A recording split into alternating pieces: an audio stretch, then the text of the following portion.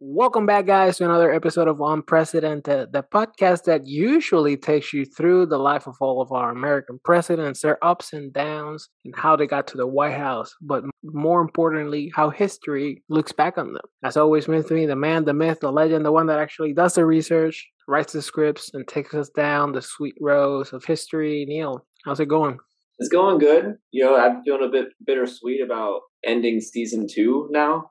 I guess we're gonna have theoretically 5 seasons, but we've gone through 20 presidents, and this is our closer, our side episode. Yeah, we're almost halfway through the entire list, and like Neil just said, the side episode. That's why I said usually. Today we're not deep diving into a president. We are taking you down just a small bite. We like to break up our presidents 5 on 5 per season, and in between give you a side episode, something else to chew on while we work on the next president. Neil, so what are we going to talk about today? Today we're going to talk about women in American politics. Finally, what the internet was missing: 2 males talking about women in politics. Nah, this will be good.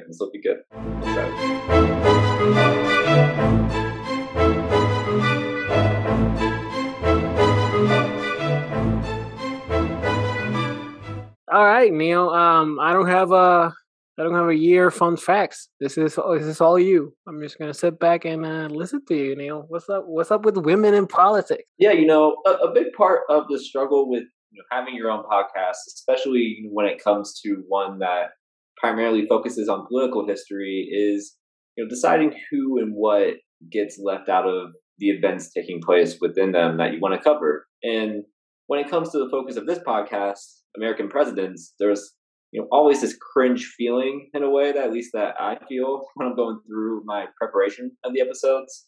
And that being the focus of every single one is just on an individual man, and for 98% of them, a white man. And so I think the way we've gone about structuring our episodes is been constantly evolving. More recently, I've been trying to speak to how each president has contributed to shaping some of our modern institutions and our relationships with allies and adversaries. But I think too often I don't make enough of an effort to acknowledge that our white male leaders have left our institutions severely disproportionately represented.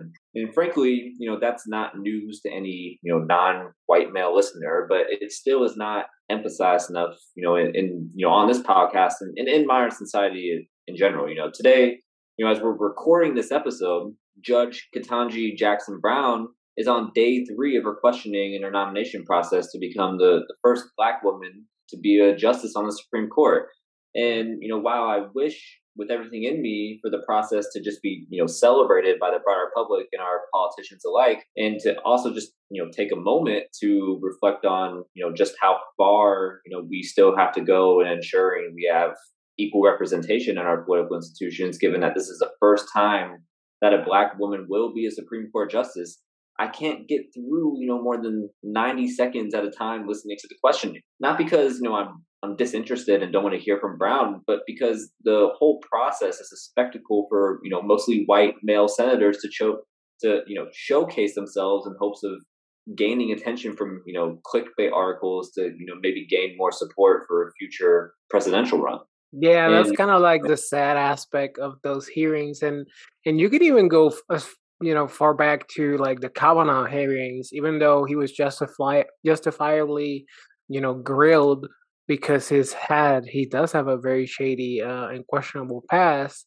Most of the senators were just utilizing it like a free ad campaign for their base. So it was pointless, because at the end of the day, even if they bring up valid points, they're still gonna pass that judge. They still passed them.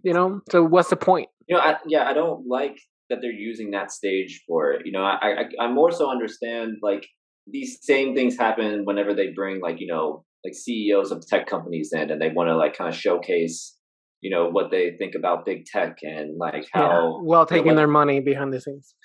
Right. And like, yeah, fine. Like that's not necessarily, hurting our institutions in some sense, although there are like pretty much still zero regulations on tech companies. That's another conversation for a different time. But it's really just sad, to see these senators do everything they can to try to, Grandstanding, essentially. yeah, and to attack you know a future Supreme Court justice on topics such as critical race theory just makes me kind of want to crawl out of my skin, as if a black woman of all people needs to be scrutinized for educational curriculums when she's a judge, she's not in education. For them existing, that could be perceived to show racial biases within them. It's again like a showcase for what is I think the worst of the whole American political process in that sense. And so, in saying that, there's also, of course, little to no acknowledgement from these same senators that women have been shamefully shut out of holding any power in our political institutions for way too long. And even today, at an alarmingly disproportionate rate, it's, wild to me just how, messed up our society still is in that sense. And while we've covered periods that were much worse for women and people of color in this country, I'm, not necessarily thankful to have been born in the 1990s still. I'm way more jealous of, what I hope will be a much better represented world in all our institutions, 100 to 200 years from now. And I'm currently looking at Yusef's face. He looks skeptical, but that's for me to like throw in like a, if we survive climate change disclaimer or any other crisis that.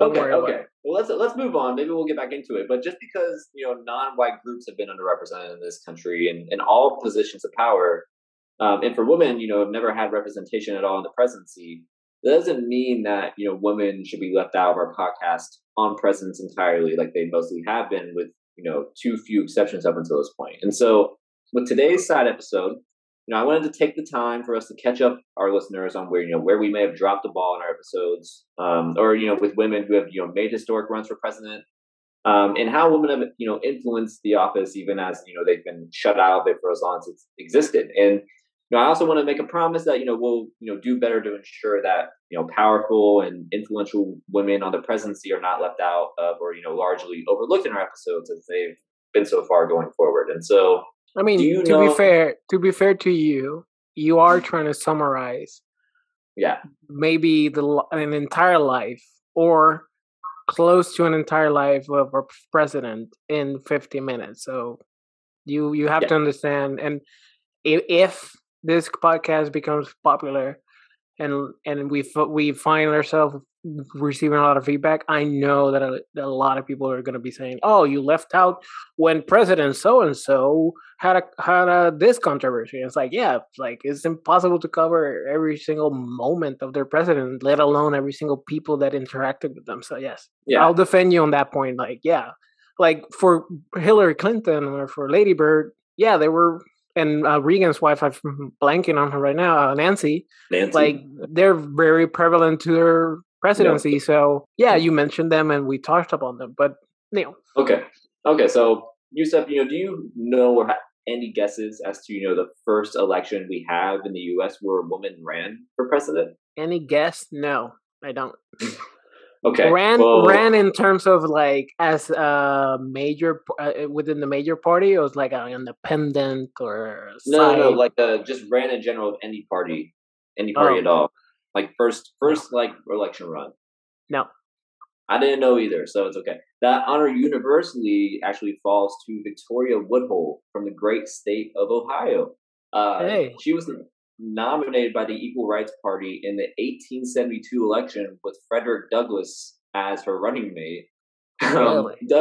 Douglass unfortunately, didn't recognize his nomination here, and we covered this election. It's the one in which Ulysses, I can never say it right, S. Grant won in 1872 after the Andrew Johnson presidency.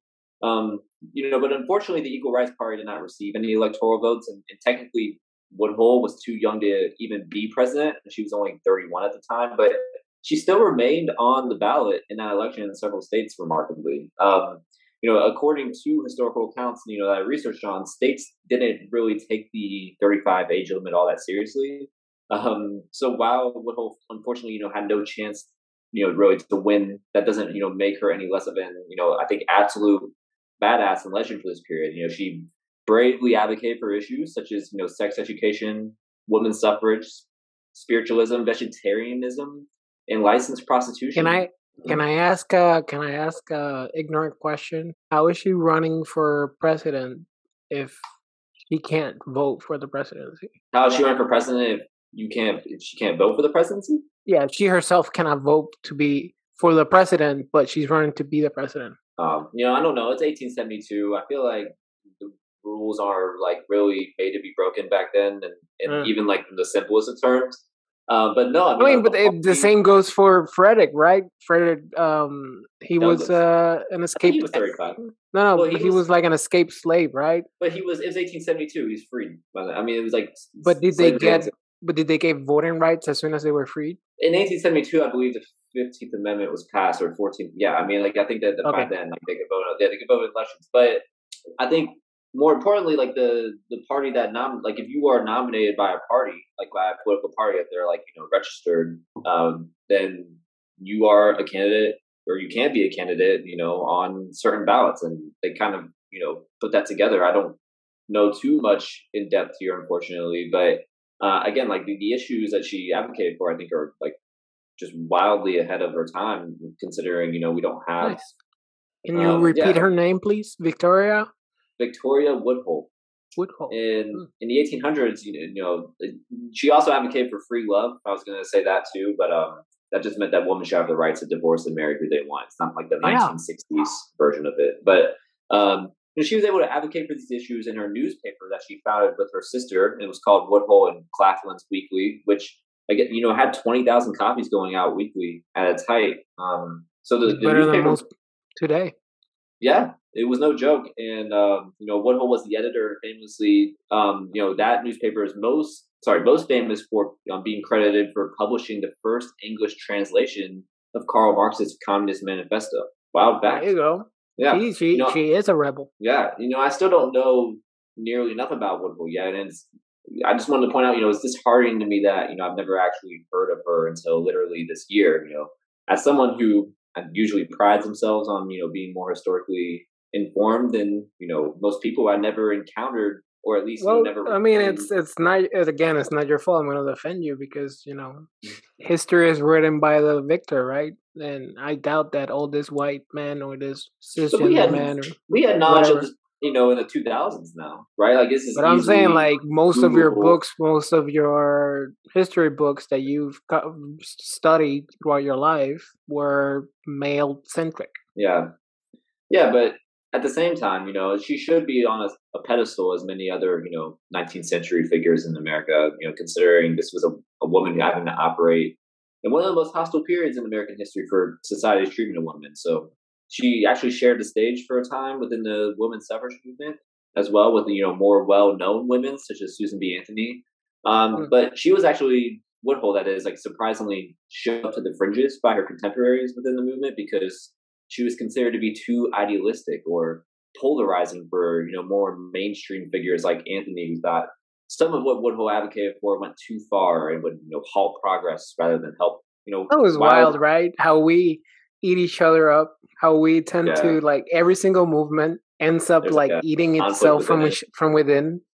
Yeah, because it's all power. I mean, I think that That like goes that for sentiment. everything, even the most think about the most simplest or like the mechanics union or like something like you wouldn't think there wouldn't be infighting and like yep, there was people just trying to cut each other's heads off. Yeah, and people want to go in different directions all the time. It's hard, but while she lived for a long time, she more so retreated to a quieter life at the turn of the century and died in 1927 at the age of 88. Now I want to jump ahead, a bit from 1872 to 1964, where we start to see the first signs that American society could, potentially embrace a woman candidate for president. The first woman to try in our modern era of politics is Margaret Chase Smith, who was the first woman to ever serve in both chambers of Congress and was the longest serving woman in the Senate, being elected to 4 consecutive terms, making up a 24-year career in the Senate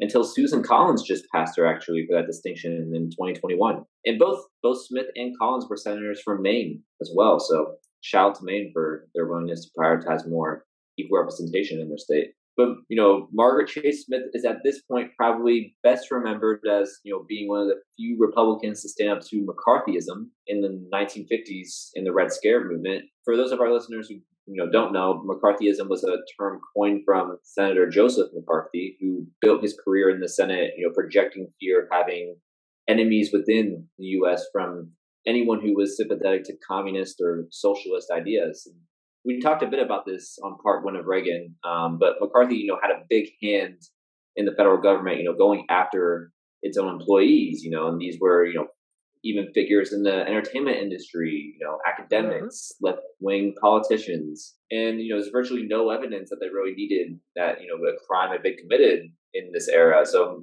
most of these people who were removed from, their jobs or in prison were punished based off, hearsay in a lot of cases. And so Smith bravely stood up to McCarthyism at a time where, it was pretty unpopular to do so. She responded to McCarthy's fear-mongering of communists operating the country by drafting her own, Declaration of Conscience, which was only a symbolic measure, but was an important message of dissent.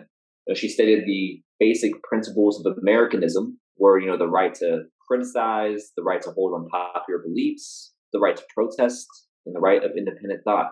And so that held up pretty well because McCarthyism, eventually does, start to die and fade away by the late 50s. And it kind of sets Smith up, a bit of momentum for a presidential run in 1964. She knew, going in that, she was quoted, I have few illusions and no money, but I'm going to stay for the finish. When people keep telling you can't do anything, you kind of like to try.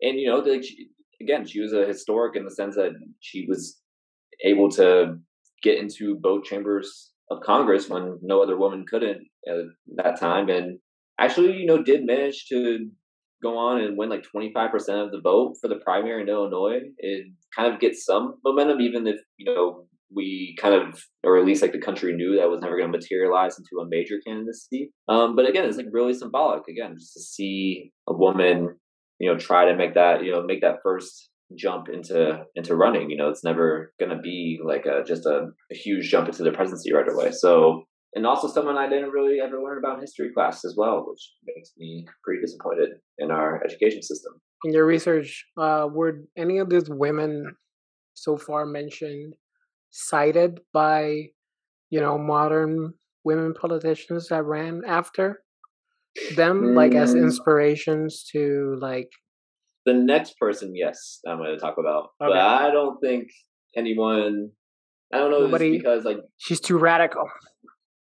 Yeah, Margaret Chase Smith isn't something. She was a Republican, but back in the 50s, that didn't really mean, we've just talked about, doesn't really mean much today in that sense. And so I don't think that Republican women look back and really champion her necessarily. But for Democrats, this next major presidential run from a woman came from Shirley Chisholm. She's someone who is quoted and was eventually, she actually got the Presidential Medal of Freedom in 2015, posthumously or posthumously. I don't know how to say that correctly.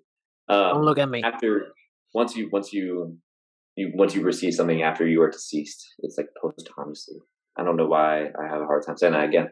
But I'm gonna wave my second language flag and step away from this. Anyway, Shirley Chisholm was the first Black person ever to run for a major party's nomination in 1972 as a Democrat. She was a New York State House member starting in 1969 and built her career championing the enhancement of child care services and resources, expanding the food stamp program, passing an equal rights amendment, even though that didn't happen, and securing a minimum wage law in the early 1970s, which actually that did pass. We have a minimum wage today in the country. And in comparison to, Margaret Chase Smith, she had a much more successful run. At the time, garnered the most votes for a woman presidential candidate during a primary in history. And look, she had to deal with, what, she called double discrimination, being a woman of color. And she eloquently and forcefully communicated that while she was, proud to be both a woman and a Black woman. She was not running to be a candidate that strictly represented only those constituencies. Unfortunately, that's how much of the broader public perceived her run, and so she never received any real support from the Democratic establishment. She even faced a lot of backlash from political leaders who were, black men in the Democratic Party. And she noted that, being a woman held her back in the election to a much larger degree than being a person of color. There was a sentiment that she hadn't, waited long enough for her turn, and that, a black man had never run for the presidency, and that it wasn't right that she made the move to lift her specific demographic over that of black men. And, I think that's a very tricky and hard barrier to address, because as a white man, I have no idea what it means to be, a minority demographic in this country, and feeling like you're in a battle for political power and access with, other groups. A quote that stood out to me from Chisholm during this time was, in referring to black men, they think that I'm trying to take power from them. The black man must step forward, but that doesn't mean the black woman must step back. And so I think that's something, that's something people, especially white people, I think never think about when it comes to, all the barriers that people of color face when they are, running for office. And so it makes it that much harder to find candidates who want to go through such an emotionally strenuous process. Yeah, I don't know. It's just like it's a very slippery slope. It depends on no, it doesn't depend on anything. Like, it's a wild statement to say that it has to be of the time, right? It has to be because it was the 70s and women were still looked down upon, but like openly. Now they're still looked down upon, but like more quietly, because you can, get into trouble. But back then it would be like, you can openly say women are inferior to men. Why are you trying to run if a black man hasn't run? So it is a wild statement, but it really highlights the times that they were living in. Produce those wild statements and just keep walking upon your day like nothing happened. Yeah, like it was normalized. It was like, I guess, understandable, right? And like, I don't think that's, I guess, surprising. Yeah, and it's also like there is a lot of like, I struggle with it in terms of like, I am technically a minority. I am white passing, so I don't have as much scrutiny on my shoulders. But there is this wild dichotomy that we live in, and where like, yes, I want to represent my race, my culture, my everything, but at the same time, I don't want to be the one representing us. There shouldn't be a one representing us. There should be we should just be. So I struggle with that sense of like, does she have to represent all of the black community, or can she just be like this black woman that, like, this great candidate that happens to be a black woman?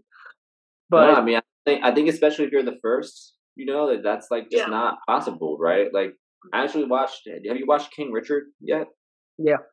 Yeah, so I watched that recently, and that was like, I think they had great moments in the movie where like there's like an emphasis on like, whenever you go pro, or it was like Venus Williams, I think, like you're gonna be like the black woman out there representing, like a whole demographic, right? Like, and it's just always like, whenever it's like first come along, that's kind of just how it's always been, how it always will be. Like, but the double-edged sword on that is like, sure, in the case of Serena and Venus, they exuded excellency, and they highlighted like this demographic can produce incredible human beings and athletes. But if it all goes sideways, then it gives the excuse to people to be like, see, that's why we didn't give this demographic opportunities, because look at how the first one failed. So that's why, like, you shouldn't put every egg in that basket. But I get that that's just how society is built. That's just how society views everything. Everything is like race and gender, and like everything is like this. Yeah. We have to identify, and it's so honestly, it's very tiring, if I'm being honest. Yeah, agreed. But still, just always important to be cognizant of. She again had a very successful run for in 1972, being the first black woman to try to run for president here. I mean, she did much better than Margaret Trace Smith. She received, in the California primary, for example, 157,435 votes, which is 4.4% of a fourth place finish in that primary. Altogether, she received 430,703 votes throughout the primary season, which was 2.7% of the nearly 16 million votes that were placed in that election. So a huge success again, and just really important for representation and women who come along later. With you. Who won that election? 72. Nixon destroyed. Yeah, won 49 out of 50 states. While all these presidential runs so far, have been long shot efforts, they were, again, like I was say, I'm reemphasizing, extremely important for the way that women, make the gains that they, have over the past 40 years now. And we finally reached a point in 1984 where women became a vice presidential nominee for a major American political party. And that was Geraldine Ferraro when she ran on the Democratic ticket, that is, with Walter Mondale. Reagan and Bush did go on to win that election in a landslide, but again, the impact is deeply felt by young women seeing that. And just 8 years after, in the 1992 elections, there was a major breakthrough in women being elected in Congress, with 24 new women being elected to the House and 4 to the Senate. Which I know sounds like the 4 really sounds like few, but there are only 3 women made up the Senate at the time in 1991. So they more than doubled their prior representation by going from 3 to 7 women in the Senate. And also, it's just astonishing that there's only 3 women in the Senate in 1991. Really? It's impressive that there's 3 given the culture that we lived in. But I feel like I think I knew about this candidate, this vice president, because there was kind of like the same seismic shift that occurred after Hillary ran. Like all this Congress and senators and representatives, this female movement, kind of like this wave just like hit after that run, and people were citing it like, oh, this is kind of like the similar thing that occurred when Geraldine ran. Somebody cited it like, oh yeah, after she ran, a lot of women were able to get into the Senate and blah blah blah. Yeah. So it is something to be said of like, sometimes you aren't the one that goes through the door, but at least you unlock it, or you help jimmy it open. So there is this sad nature to our society that we value people based on just like merits or accomplishments, and a lot of these wins and a lot of these accomplishments aren't easily measurable. Like you can't measure on paper her effect. Like like in terms of her only. Like if you look at her resume, you won't see anywhere that she inspired voters, she inspired other female politicians to run and then get elected. Right. It's not like they took like measurements of all of that, right? Yeah. But I mean, you can, and I think that you can in the sense that we see what happened afterward in terms of like huge. Yeah, but it's not in her resume. That's kind of what I'm saying. Yeah, no, I think it's a great point. It should be in the resume, and people should talk about Geraldine Ferraro more. That's a huge milestone. And so let's talk about our current day here. It's still difficult to come to terms with the fact that the House currently only has 27% of women filling its seats, and that's at 24% in the Senate, even though women make up, about half the population at 51%. And so, furthermore, women still struggle to have their candidacies be taken as seriously for president than their male counterparts.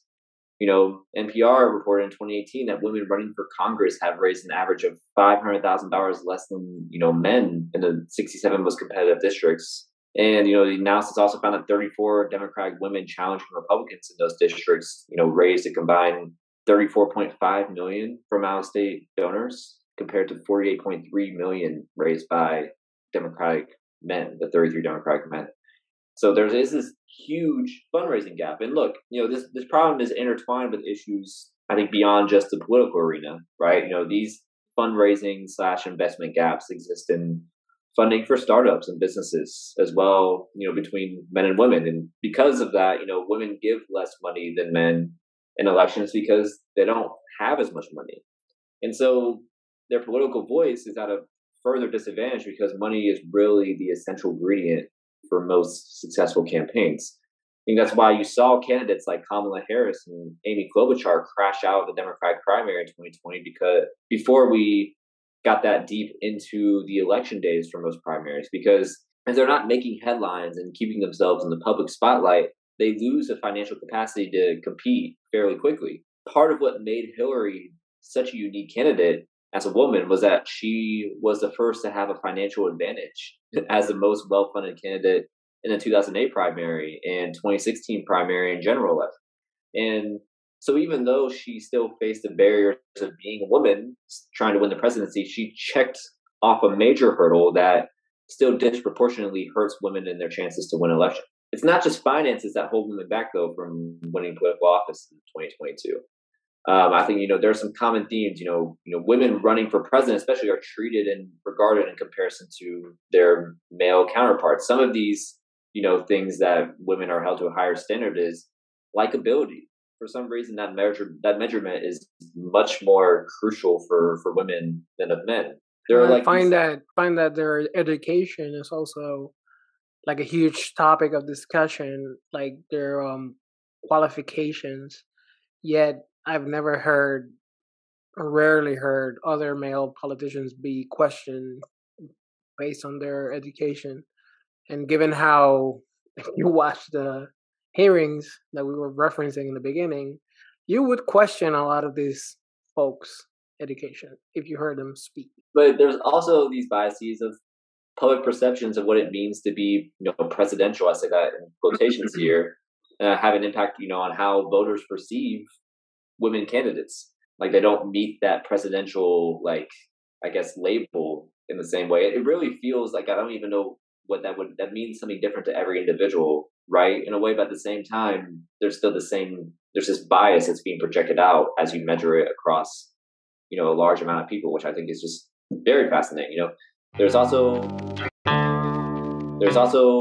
this double standard about how women are treated in the media. There's coverage of women's candidates, personalities, and much more, in which they take the emphasis, off, a woman's, policy, their ideas or their positions. And when it comes to things like ethics, I think women are placed on the higher pedestal, as we could easily see with, Monica. Even though Monica Lewinsky didn't run for president, Bill Clinton was literally the president, and this was kind of a whole ethical issue, right? And she was much more scrutinized than Bill Clinton, but more scrutinized than most male candidates, huge majority of them, in terms of issues of ethics. I mean, with the whole email, BS and all that just happening in 2016, and she has a questionable past.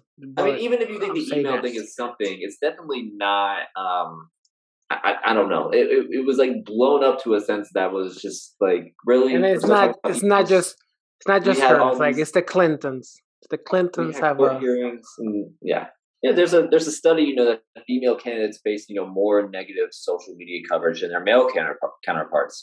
But I feel that's like females as a whole. That's I don't think that's true. Think about you think that? My bad. Let me backtrack. You think that it's females as a whole, giving more scrutiny in social media? Yeah. No, receiving it or giving it. Females receive more scrutiny. Oh, okay. My bad. I thought you meant giving it. My bad. No. Just watch any YouTube video that has a single female in it and go to the comments and just realize what I'm saying about the world as a whole. Yeah. No, I mean, that's probably, I don't not believe that, right? And tweets, for example, are more concerned about a woman's character rather, again, than their policy takes. They did a study on tweets being directed at politicians. And then there's also this bias within traditional media as well, which remains mostly an obstacle for women's political ambition. Coverage of women in politics is, both in just quantity and quality, has a negative impact on women's political ambitions and their viability as candidates, and ultimately on societal expectations of women in power. And so, I think a problem in 2022 that's especially unique for our time is that people really want to vote for a candidate also who they think is going to win because the stakes have never been higher. Whichever party you support, you're probably terrified of the other party having power at this point. Given how much we've elevated the temperature, right? And so, I mean, if you're a Republican at this point, you would literally take anyone with an R next to their name to be president over a Democrat. I mean, that's you can see that happening again for 95%. And same thing's true for Democrats. And because of the barriers that we have, talked about in this episode, a woman has never won the presidency. And so people are more inclined to take someone in a primary who has like the best, again with quotations, best chance of winning the general. That's essentially what happened in 2020. People gave up on Elizabeth Warren and A.B. Klobuchar because they didn't think a woman could beat Trump, especially after seeing Hillary lose in 2016. Is another issue. Like the barriers are endless. Like if you don't like it, again, there's another study that like I saw in the lead up and research this episode that like people are more willing to get behind women candidates if they like see a consensus from their peers or from like media coverage in general. Women, like the woman that they're going to vote for has a chance to win or like is likely to win. Like people I feel like yeah, it is very highlighted in terms of like women's careers in political atmosphere, but I feel like that's just highlighting politics as a whole. Like even if there was not a single female running in that race, people are still viewing it in those terms. Like even if it's just 10 males versus 10 males, people are still gonna be like, which is the best male that's gonna get the votes? Like, unfortunately, we're no longer like looking for. You didn't feel that sentiment though in the Democratic primaries. Like, who's going to be the best person to beat Trump? Like, I mean, that's what I'm saying. That's I'm agreeing with you, but I'm saying like, even if it's 10 females versus 10 females, people are no longer looking for the best candidate or the one that you identify with the most. You're just looking for what candidate will knock out the enemy, which is the other party. And that goes for both ways, Republicans and for Democrats. Yeah, I guess that my point is that I don't think that today, right, like whoever the boogeyman is for either party in 2024, like the field is going to have women and men in it for either party in the primary. And so like the person that the people are, I mean, I think the bias is still going to be that, the man, whoever like the strongest or the man that makes the most sense is going to win out over a woman that makes the most sense, right? Like, I mean, and like I could see that like actually not being the case, like Republicans, for example, I think would have a very good shot if they nominated someone like Nikki Haley.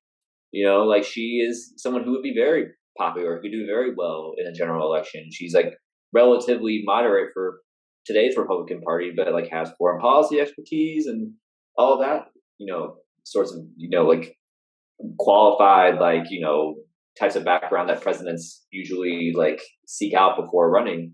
Yeah. Same thing for A.B. Klobuchar. Also someone who's like very she was a prosecutor and attorney before becoming a politician and has like a strong legal background. And so we'll see, but I'm not like I really hope it happens soon.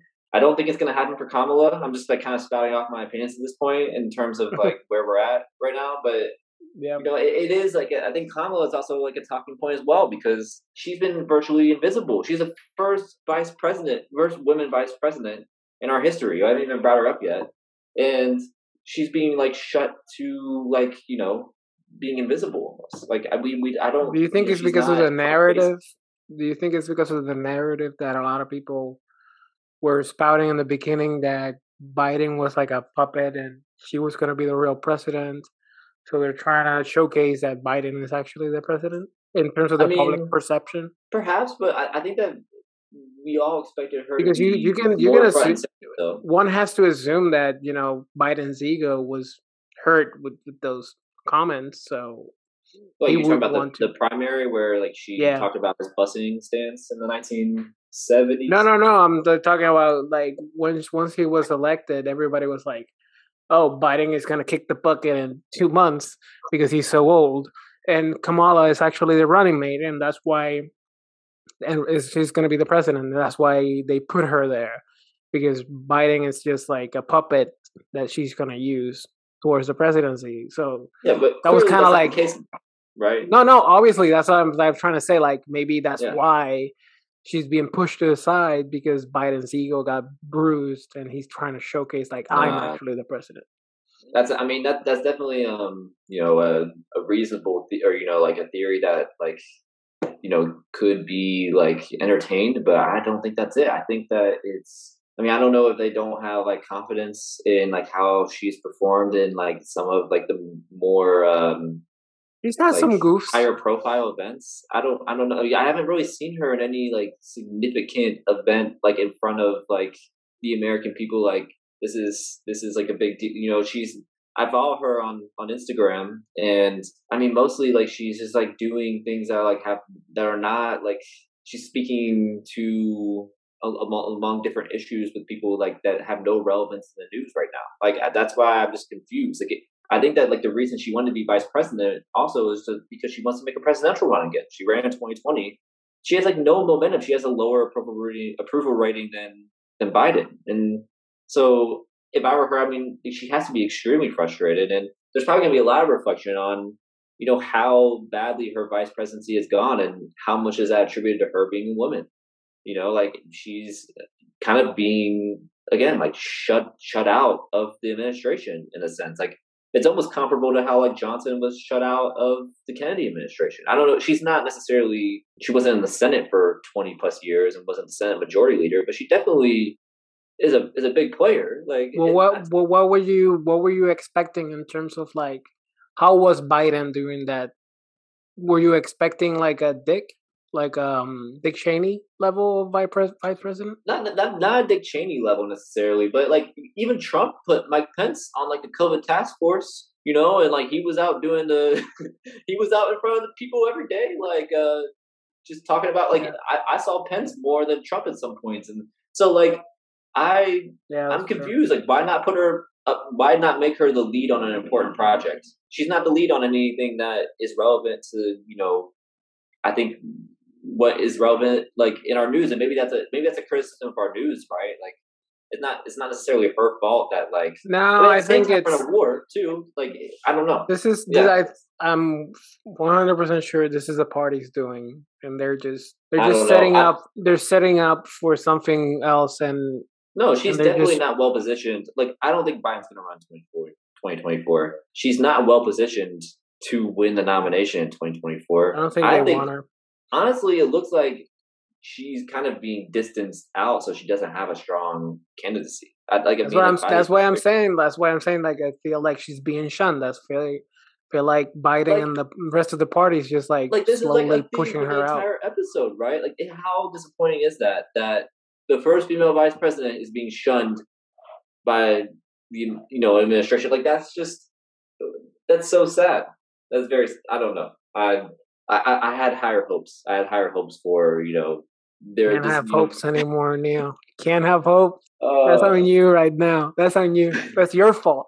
100% on you, Neil. I really just hope that I'm not 40 years old and we still haven't had a woman be president, and we're still just on this like again like How old are you? I'm 27. We're gonna have an election in 2 years. You're gonna be 29, and that one is not gonna be a female. Why do you say So, that? oh come on, dude. So the next one, you're gonna be 33 and 37. So you have two chances before you're 40 for a female president. I have higher hopes for 2024. I think that honestly, it could be that women win. I mean, I guess there's like a big question mark on the Republican Party, right? Because if a certain person decides they want to run, they're gonna win a nomination. But if both like the 2020 nominees don't run in 2024, I think it could both be women that win a nomination, which I would be super happy about, because then that would just guarantee we're gonna have a women president. That's something You're that we just can all you're get just setting behind. yourself up for. I'm hopeful.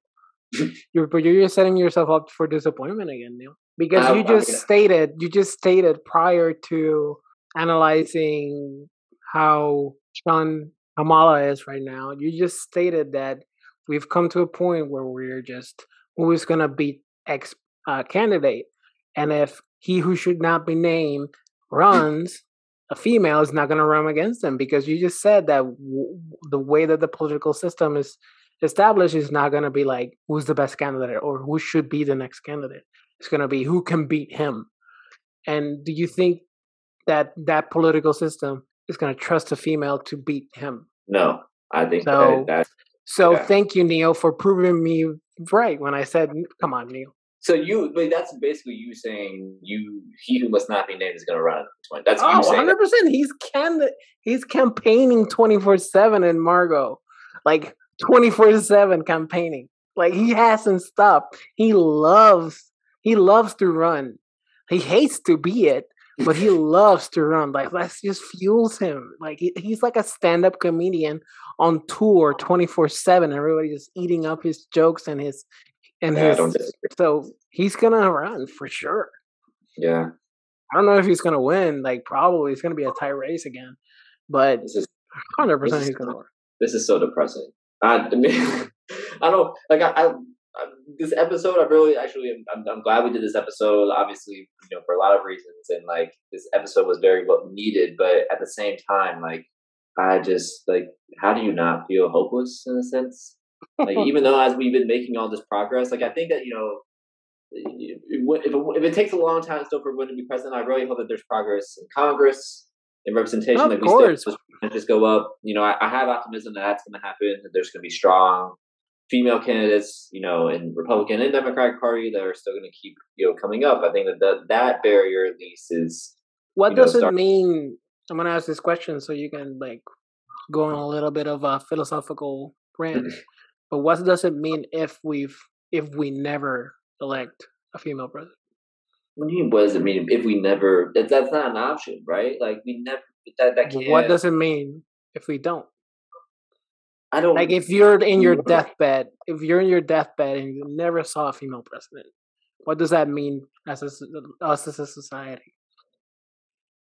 I mean, I think that's obvious, right? It means that like I don't know, like I think on my deathbed would feel like a failure, just in it within myself. Like my life was a failure, that like I lived for 75 years, knock on wood, hopefully at least, like, and didn't push for this more. Maybe this is like a calling card. Like I was already kind of adamant, or I've been adamant, like post 2016. Like I just want a woman to run. Now, like things kind of changed because things got so.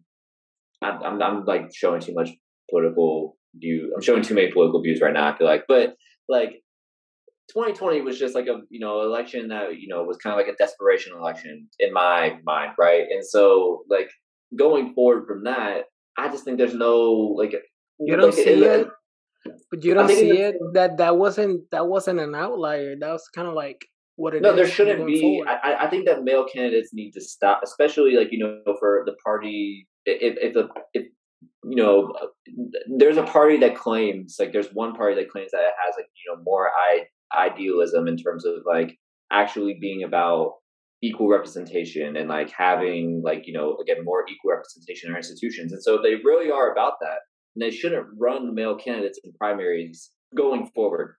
I think if I were the party leader, I would say we don't have male candidates again until a woman is president, because it's just been way too long. I mean, that is like people would probably be outraged at me for saying that, maybe people listening or whatever, but like that is my opinion on this after going through this episode and just reflecting a little bit right now. Like that, I mean, if it has to come to that, then I wouldn't. But wouldn't you think that's pandering though? Wouldn't you want a female candidate to beat out a male candidate to win the nomination?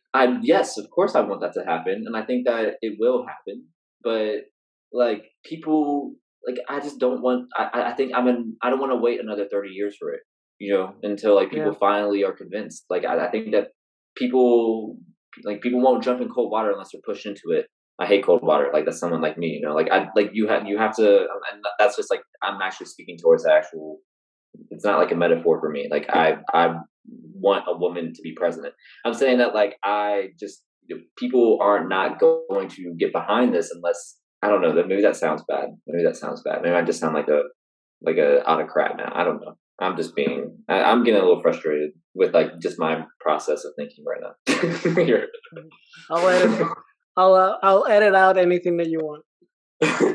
You know what I mean? Like I'm not even like I don't feel flustered in that like I'm losing my train of thought. I'm flustered in that like I can't answer the question in a way that it makes sense to me. because I can see why people would think that is like wrong, like it's why it's pandering in some sense. That like we should, if a woman's going to be president, they should beat out anyone who wants to run for president, right? Like that's and I feel like people could really say that's like an American thing, like you have to go through like the whole process and like, but I'm a believer. Yeah, because you don't want people to discredit. You don't want people to that type of accomplishment.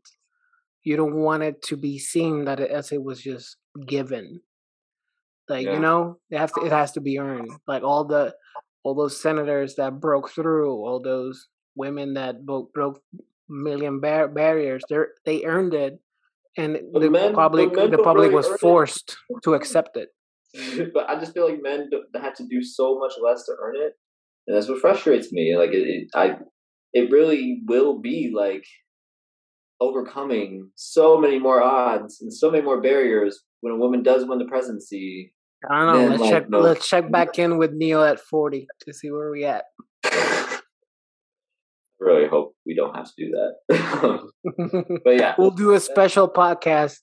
This podcast would have been done years, but we're gonna do a special podcast of Neil's 40th birthday, and we're gonna check back in to see how politics are. Okay, I'm. You know what? No matter what happens, I think that because I'm glad that this podcast is finite, because the more I learn through this podcast, the more and more jaded that I'm becoming. So I don't think I could do this for a long, long time. I like it that we have 45 presidents to cover, and like that's it. But who knows? Then we have like 45. It's finite. It's finite. Okay. Well, I'm ready to wrap it up. I think that I've exhausted myself in frustration. All right. I love the beginning of the episode. I'm sorry that we got derailed by frustrations of current politics, but I love that Neil highlighted Victoria Woodhull, Margaret Chase Smith, and Shirley Chisholm, and Kamala Harris to a certain extent. She was the first, and Geraldine Ferraro, and Hillary Clinton. All of them are trailblazers to a certain extent.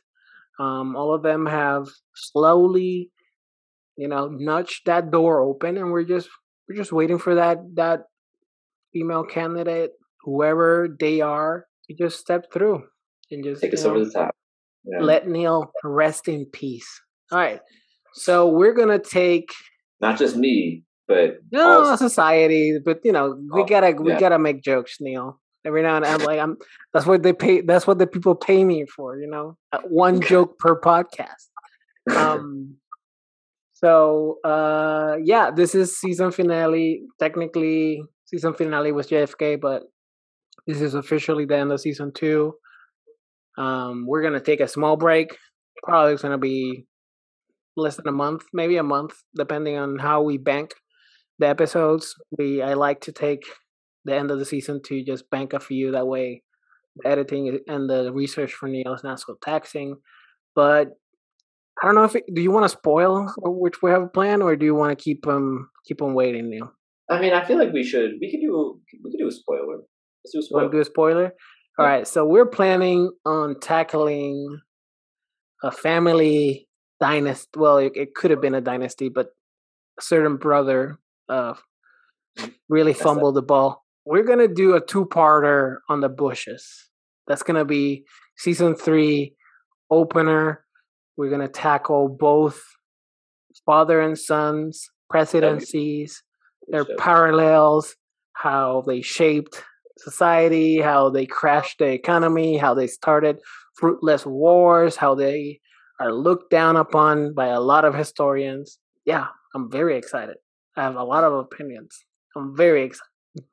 Yeah, it's gonna. And I know that Neil has a lot of opinions as well.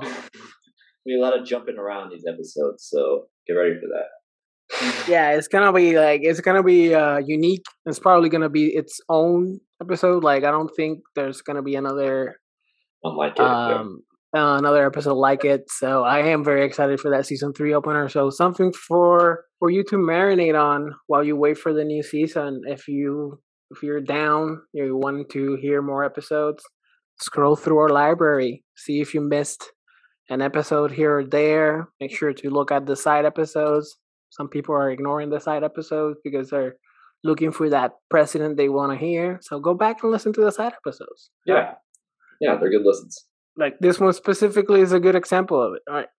Yeah. Neil, follow us on all the social medias, rate us, subscribe, share with your friends. Let us know how we're doing. Follow us on our socials and let us know what episode's your favorite, what's your least favorite, what Neil missed, what he didn't say.